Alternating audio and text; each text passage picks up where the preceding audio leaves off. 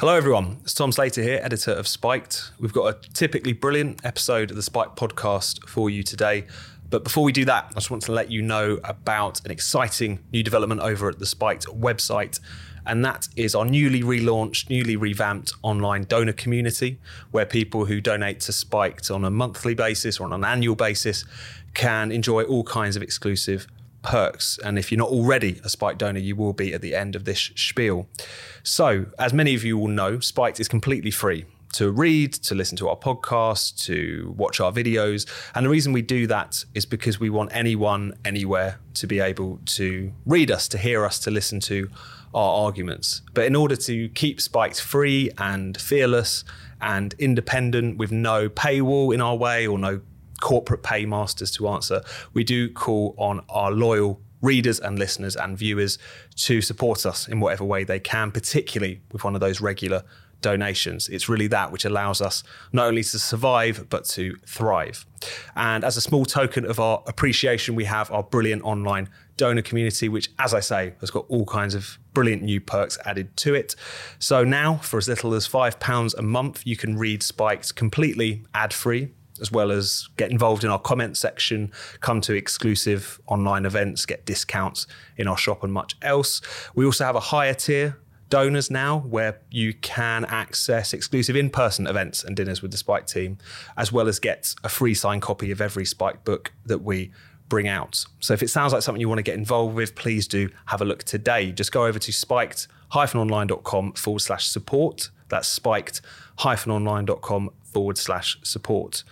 Thanks so much. We really wouldn't be here without you. And now, on with the show. Hello and welcome back to the Spiked podcast. I'm Fraser Myers. With me this week, as ever, we have Spiked's editor, Tom Slater. Hello. And delighted to have back GV News journalist, Charlie Peters. Good to see you. Coming up on today's show, the BBC's war on disinformation. I speak to Billboard Chris about the harms gender ideology is doing to children. And we'll discuss the endless scandals plaguing the Tories.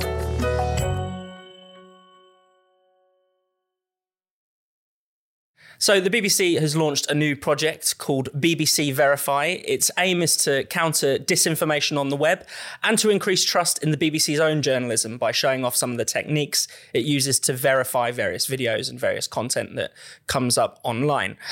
Now, Tom, I think it's fair to say the BBC has been a bit obsessed with disinformation for a while. This isn't their first rodeo here. The Verify project brings together all these other existing teams, that deal exactly with disinformation. They have quite famously a specialist disinformation reporter called Marianna Spring. I mean, why are they so concerned about this? What is it all about? Well, I think it's become an obsession, not just of the BBC, but a lot of the mainstream media, corporate press, with misinformation and fact-checking. It's a very post-2016 phenomenon because without wanting to impute motives on part of the people involved in this particular BBC project, there has been a general mood, which is that the reason that Trump and Brexit happened, the reason that things have gone haywire politically, as they would say it, is because there's just bullshit merchants out there who are being able to tell their lies unchallenged. It's a very simplistic kind of view they have of how these things came about. And so you've had this kind of growth in this entire industry of fact checkers, of disinformation experts of one kind or another. And obviously it's a tricky issue to talk about because on the one hand, of course, there will always be a role for journalism in terms of getting to the truth, of fact checking. BBC Monitoring, for example, does a lot of great work, feeds into a lot of what the government does and so on. But there's this other layer who are much more shallow, much more given to the kind of prejudices that I was sort of alluding to earlier, like the Marianna Springs, who I think have imbibed, whether they realise it or not, a very politicised idea of what misinformation and policing it means. It's, throughout her various kind of documentaries about Twitter and online moderation and the fact that she's getting trolled all the time or whatever, she's basically been campaigning for online censorship. She might not realise that's the case, but that's what she's been doing. And so that's the really pernicious thing, is that this always presents itself essentially as, who could be against the truth, who could be against rebutting lies. But there is this layer of it which has always been much more politicised, and labelling something misinformation is basically just a way of saying this is a political opinion which is illegitimate. Yeah. And the BBC have crossed that boundary time and time again over the last couple of years, definitely. I mean, that's the issue, isn't it, Charlie? Because there are things that are true that have been labelled misinformation, and there are things that are false that don't get labelled misinformation by the BBC. I mean, I'm thinking of, for instance, if you take the people campaigning against ULEZ or against their local 15-minute city, they're conspiracy theorists because they've used the word climate lockdown or something like that. I mean, that might not be precisely what's going on, but they're just expressing their anger. Or hyperbole is misinformation. Yeah. or you get on the other side, you have the BBC. You go on their website and they will say if a man has committed a horrific crime, but he happens to wear a dress. It's a woman. There we go. It's a woman. Yeah, and I've read about all these men getting pregnant on the BBC as well. Outrageous business. How do they keep getting away with it? This journalism is more instructional than it is information. It's I call it whiteboard journalism. Okay, here are the acceptable opinions that we've written down today. If you stray from this, then you are a conspiracy theorist and you are engaging in disinformation and misinformation. These two concepts obviously mean different things, but people involved in discussing them blur them together. They think that getting things wrong or pursuing an idea or reading something which the BBC or other organizations might disagree with, that is a chaotic and dangerous thing to do. This is a very, very damaging way of looking at news and free speech and commentary.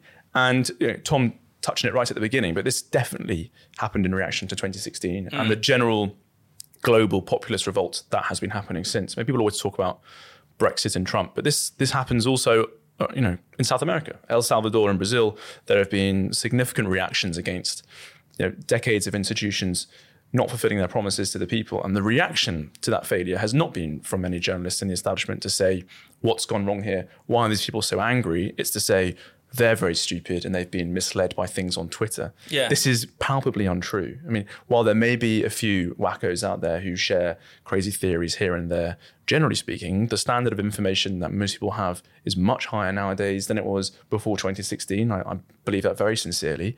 And a failure to introspectively understand why these people are, so opposed to these institutions and instead pushing this misinformation label is only going to make the problem worse. Yeah, I mean, isn't that the issue, Tom? It just sort of defends the status quo ultimately a lot of the time.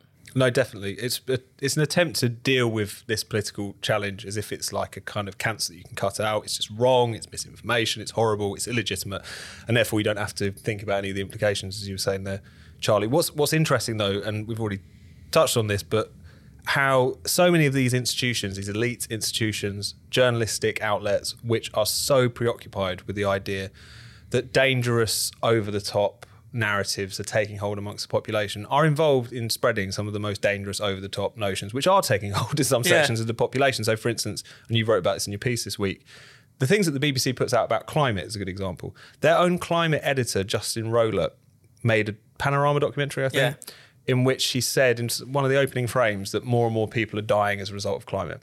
This is 180 degrees not the case. Yeah. The opposite is true. Climate-related deaths fell by 90-something% over the course of the past century. And yet he's saying the complete opposite. He ended up being reprimanded by the BBC Complaints Commission. So, the system works in that instance. But that wasn't a unusual overstep. Yeah. And we have all these young people who genuinely think that the world is going to end within their lifetime. No one at the IPCC or anywhere else believes that. Yeah. But in those cases, the narrative, the absurd narrative, is fine because politically they kind of agree with the drift of it. So, people would have a lot more respect for these disinformation correspondents or these, these various different projects that they cook up if they were consistent, but they're not. And we say that all the time. Yeah, and you could say similar things about some of the identity politics narrative. The idea that the world has never been more racist, that hate crime is constantly soaring, and everyone is, it's impossible to be an ethnic minority person nowadays, or homophobia is going through the roof. It's when everyone's life experience would tell you that's not true, if nothing else. Yeah, I mean, in my own experience, this conspiracy theory narrative, I found even my own work slandered as conspiratorial when it's undoubtedly based in serious objective analysis. I mean, in the film I produced earlier this year on the grooming gang scandal, for example, I couldn't find a single serious journalist who'd written about it before who takes a different view, who wanted to respond to any of the claims we made. But when the government reacted to the film and the campaign in April, announcing a new set of policies, many people were very quick to rush out and make all sorts of very fake claims about the nature of grooming gangs in the last few decades. I did not see Mariana Spring rushing to correct her own department, or indeed other journalists throughout the establishment who made ludicrous claims about the nature of grooming gangs, claiming, they're most commonly white, when the prosecution data shows that the opposite is true. That's absolutely not the case you can make. And a complete failure to investigate or discuss this narrative, I think, cuts right to the heart of how so many of these so-called misinformation reporters are essentially politically motivated gatekeepers of what is acceptable in discussion. And that's what it's so important that we sort of take it on, because it is one of the most obvious fronts in the new censorship. Yeah. The way in which that you have these self-appointed misinformation, disinformation experts being appointed to various positions in government, or getting the job at Facebook to, say what is and isn't true. And this should worry us almost more than other forms of it, because it's people who are basically being empowered to rule on what is right and wrong, what is true and false. It's a ministry of truth. Exactly. And so for us to, we can't let this whole industry, and it is an industry now, just sort of carry on unchallenged, because as Charlie was saying, its biases are obvious at this point. Up next, I spoke to Billboard Chris about the harms gender ideology is doing to children. So I'm delighted to be joined by Chris Elston, better known as Billboard Chris. Chris has been travelling around the world wearing a sandwich board with a very intriguing message saying children cannot consent to puberty blockers. Chris, welcome to the show. Thank you so much for having me. It's my pleasure to be here. First of all, could you tell us a little bit about your campaign and why you started it? Sure. So for 2 years and 8 months now, I think, I've been on a mission to create awareness, mainly by having conversations and starting conversations about what I consider to be the biggest child abuse scandal in modern medicine history. I go outside, and I'm sure I look ridiculous, but I wear signs. I'm like a human billboard or a human sandwich board. And the sign on my front usually says, children cannot consent to puberty blockers. And the one on my back is a little more playful. It's my definition of a dad, which is a human male who protects his kids from gender ideology. And I just have conversations with people. I go to busy downtown centers. I go to university campuses. These days, I do a lot of media and things behind the scenes, but I'm just helping to raise awareness about why children are born in the wrong body. This gender ideology business is teaching our kids that just because they don't conform to sexist regressive stereotypes, that there must be something wrong with them, that they might be trans and they need to medically transition. And we need to put a stop to this whole thing. Was there anything in particular that made you feel, lots of people tweet about this issue, lots of people write articles about it. What made you think, actually, I've got to put myself on the line. I've got to get out there on the streets? Well, a secondary part of my campaign really is about freedom of speech, because people are afraid to talk about this issue. People are getting fired from their jobs. Sometimes they're losing their children. I've been arrested twice. I know a father in Canada who was sent to jail for 6 months for speaking out against the transition of his own daughter. But really, I just felt I had to get out into the real world, out of our echo chambers, because we're still human beings, just like we evolved, just like we've existed for a couple 100,000 years. We need to talk face to face with people. And I think we think we're getting things done when we talk about this on social media, but we're just reaching the same people over and over. So I knew that going out into the real world would inspire other people to talk about this. It would reach people who would never hear about this otherwise. And sometimes events happen when you're outside doing this, and you end up reaching 100,000 or 1 million or more at a time. So it's been very effective. And in a sense, I see your movement, your protests, as almost complementary to the Let Women Speak movement. Would you agree with that, where you have lots of women talking about how gender ideology affects them, and your focus is on children? Why do you think it's so important to tackle gender ideology where children are concerned? This is the biggest issue, for sure. What's happening with women is terrible. But we have hundreds of thousands of children who've been led to believe they're born in the wrong body, and that they need to block their physical development, block puberty, get the opposite sex's hormones, and even get surgeries. And this is causing irreversible harm. So there's nothing more important than our kids. And this issue captures everybody. It captures people of all faiths, male, female, it doesn't matter. When parents learn what's going on, especially about what's happening to our kids and how they're getting indoctrinated, just that is psychologically abusive. But when parents learn what's going on, it lights this fire inside of them.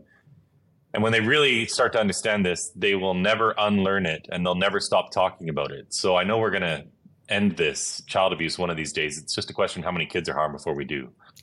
What do you say to the people who might say, well, look, the experts say this is the right thing to do for children who are suffering from gender dysphoria. All these medical bodies say otherwise. What do you know as a parent, for instance? Experts, the same experts that told us masking our kids for 2 years was helping them.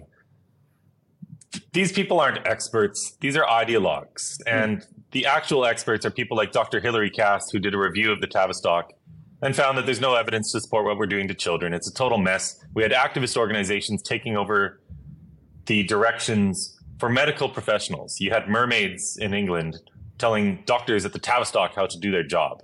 All of these kids have some other mental health comorbidity going on. They've got autism, about half of them. 35% of the Tavistock had moderate to severe autism. When you include the mild cases, it goes about 50. These are kids who've suffered abuse or trauma or sexual abuse. There's eating disorders. Who knows what's going on with these kids? These are children in distress. Children in foster care are wildly overrepresented.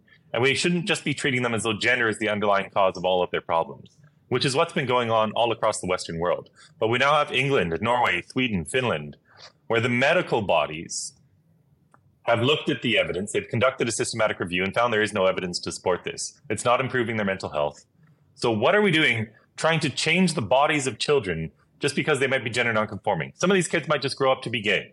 We know from all of the academic studies into gender dysphoria that a lot of these kids grew up to be gay.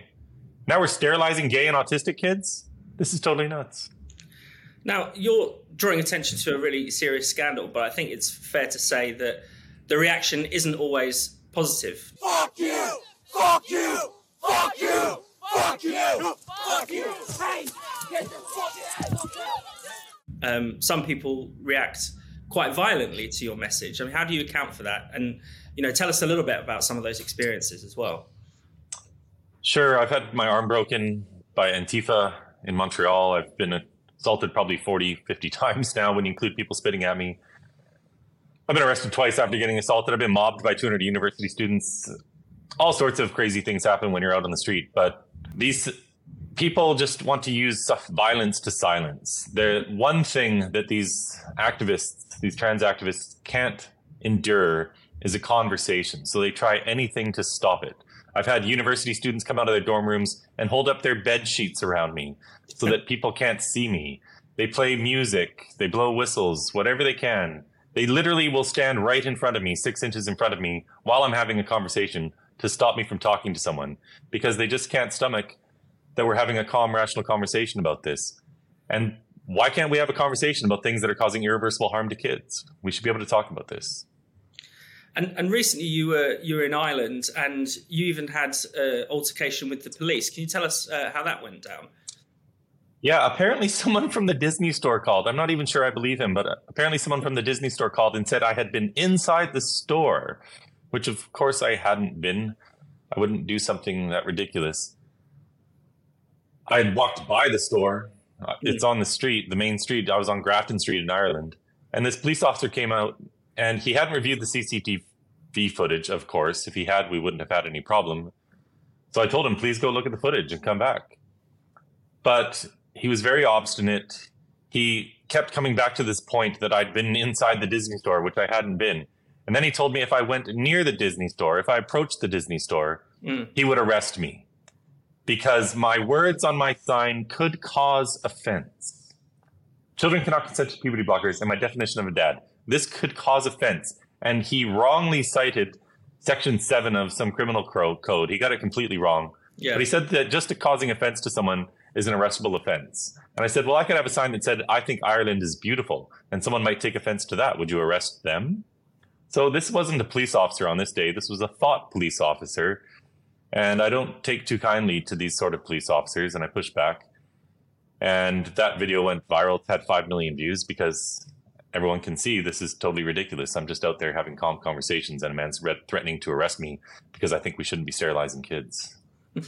And finally, you've been touring around the UK.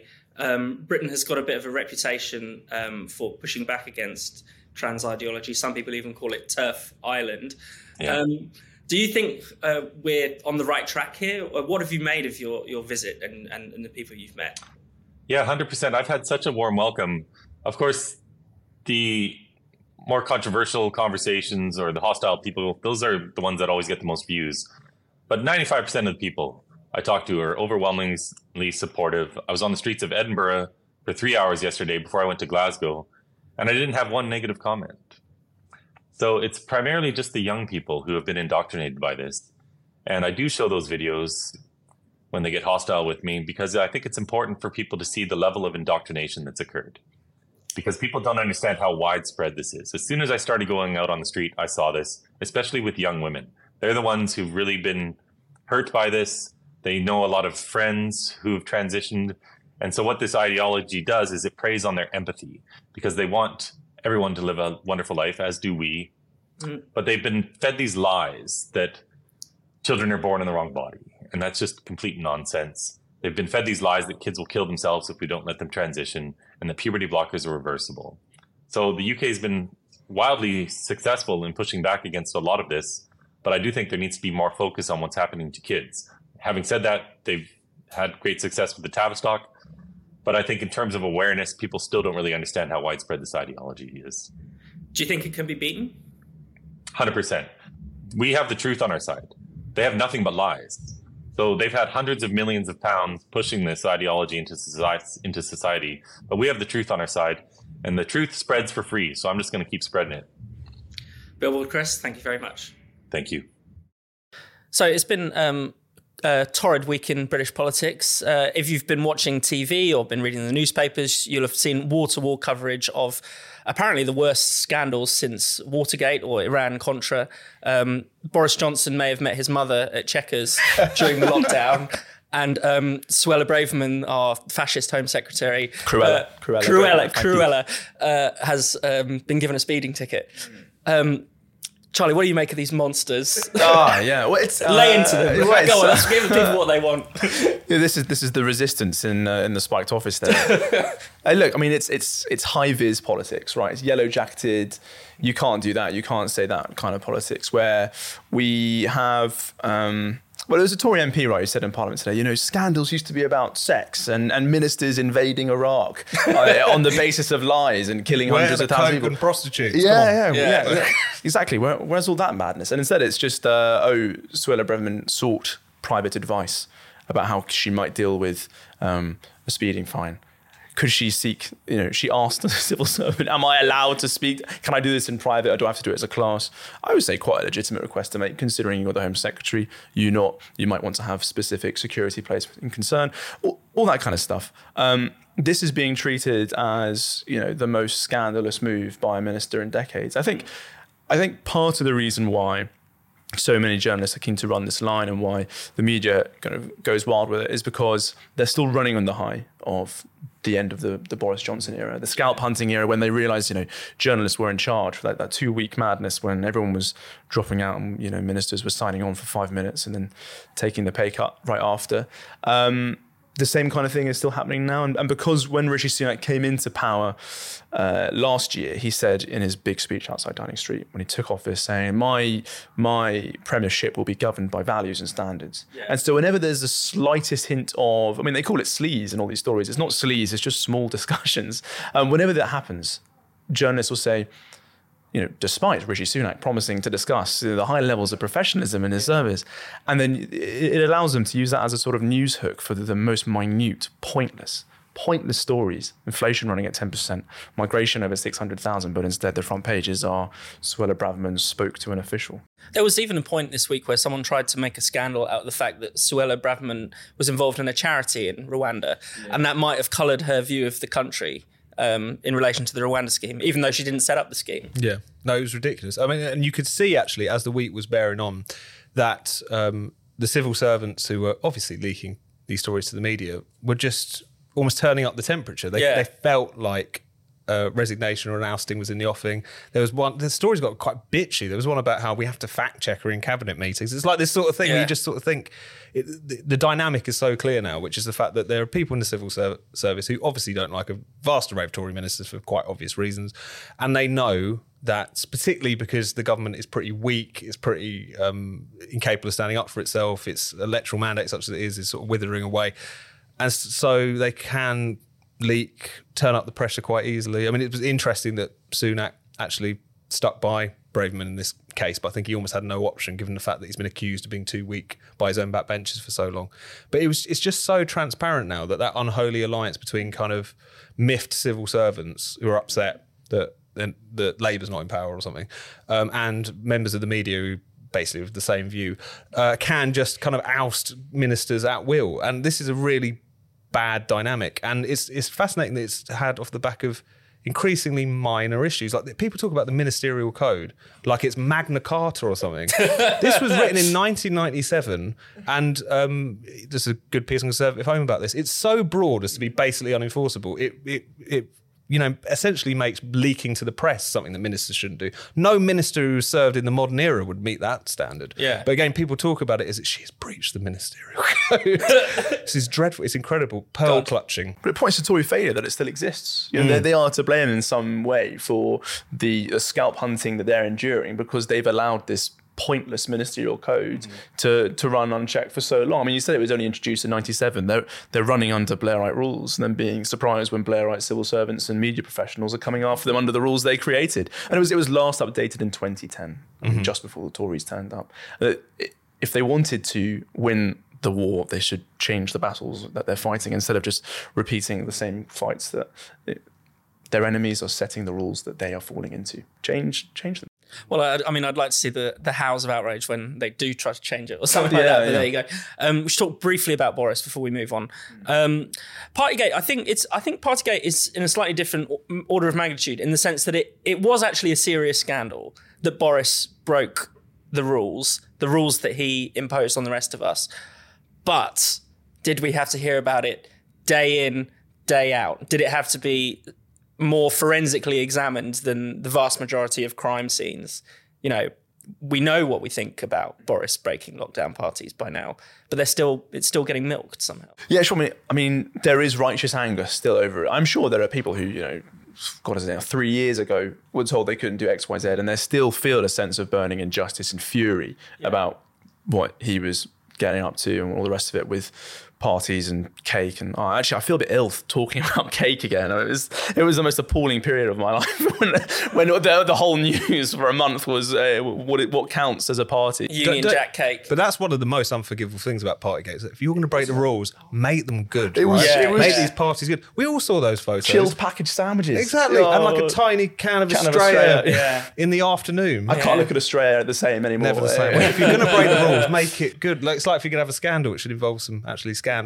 But they talk about it like it was some kind of Saturnalian orgy. Do you know what I mean? Sure. And in some way, a little bit of me does feel a sense of understanding when people do get so enraged because of what they were put through at the same time.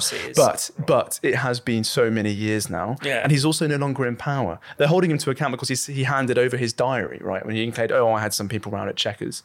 Now who cares? Now who cares? Because this man doesn't have the power anymore that you're trying to resist. There is no question of, is this person with terrible integrity governing us still? No, he's the bumbling ex-PM who's making money doing speeches. It frankly doesn't matter.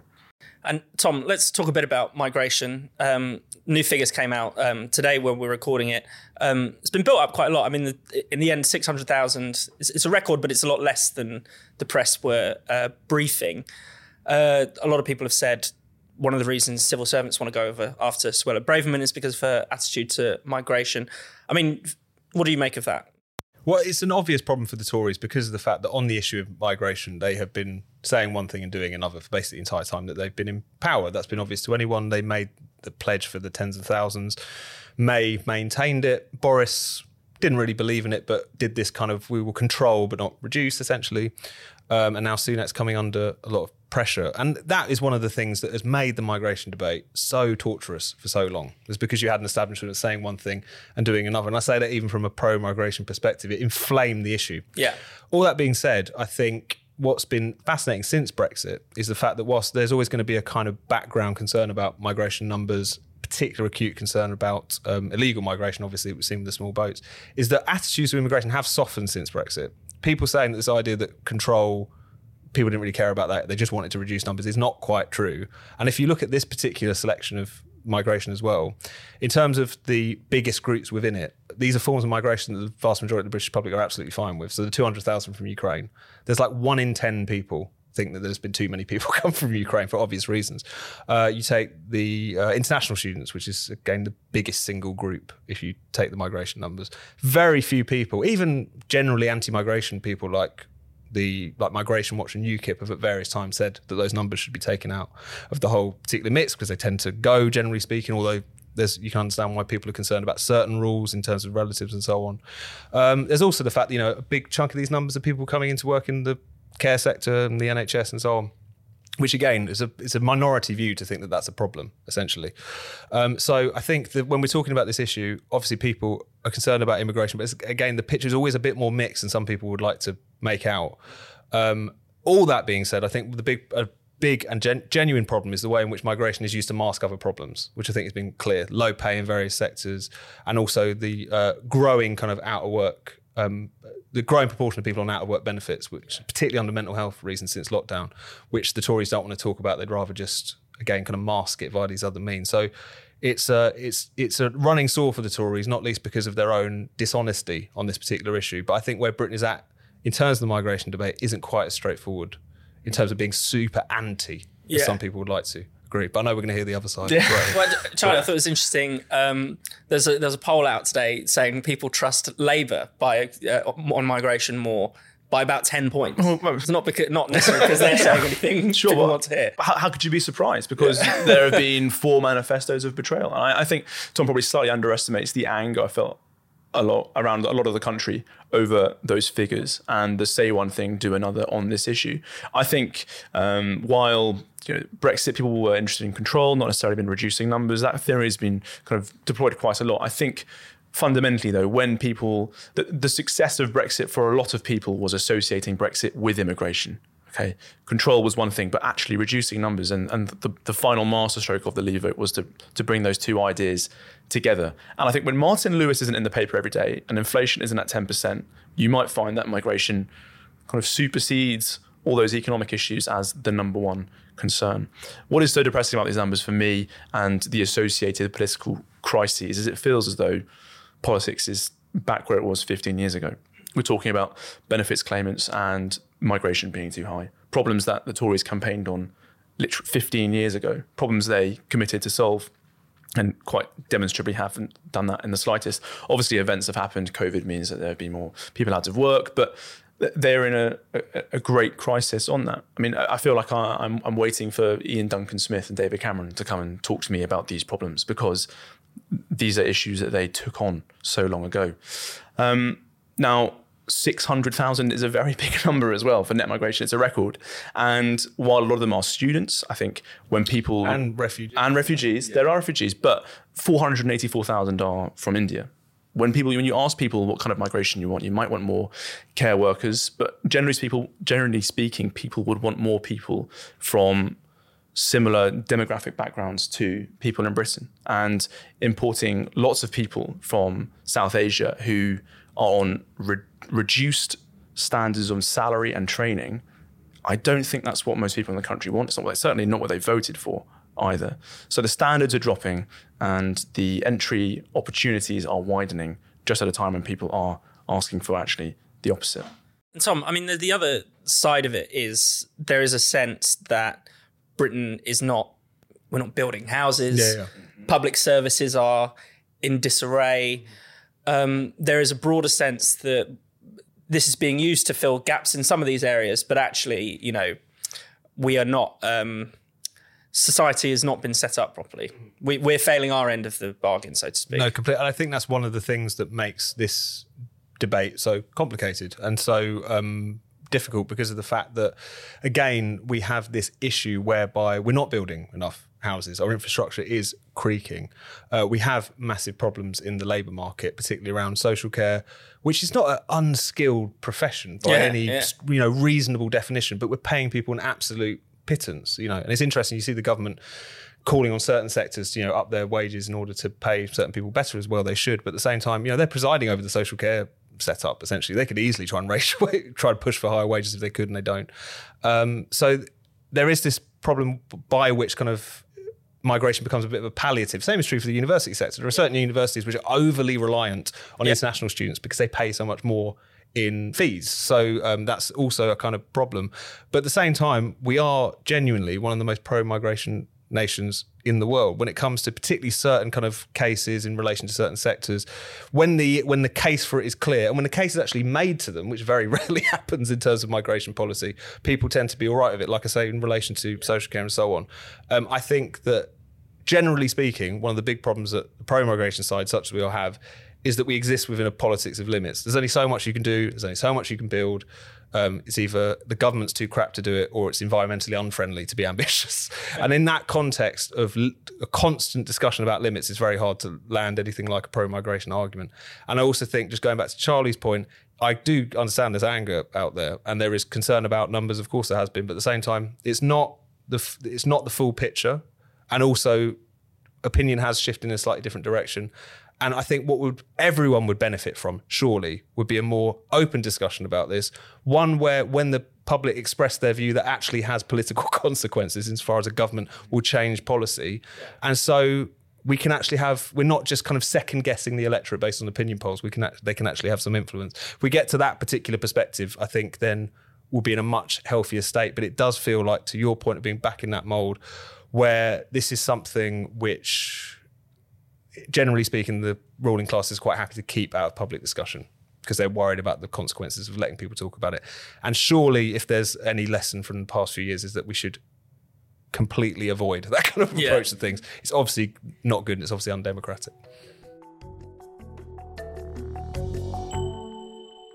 Thank you for listening to the Spiked podcast. We're back every Friday and you can now watch us on video too. Check us out on YouTube or go via the Spiked website, which is spiked-online.com. See you next time.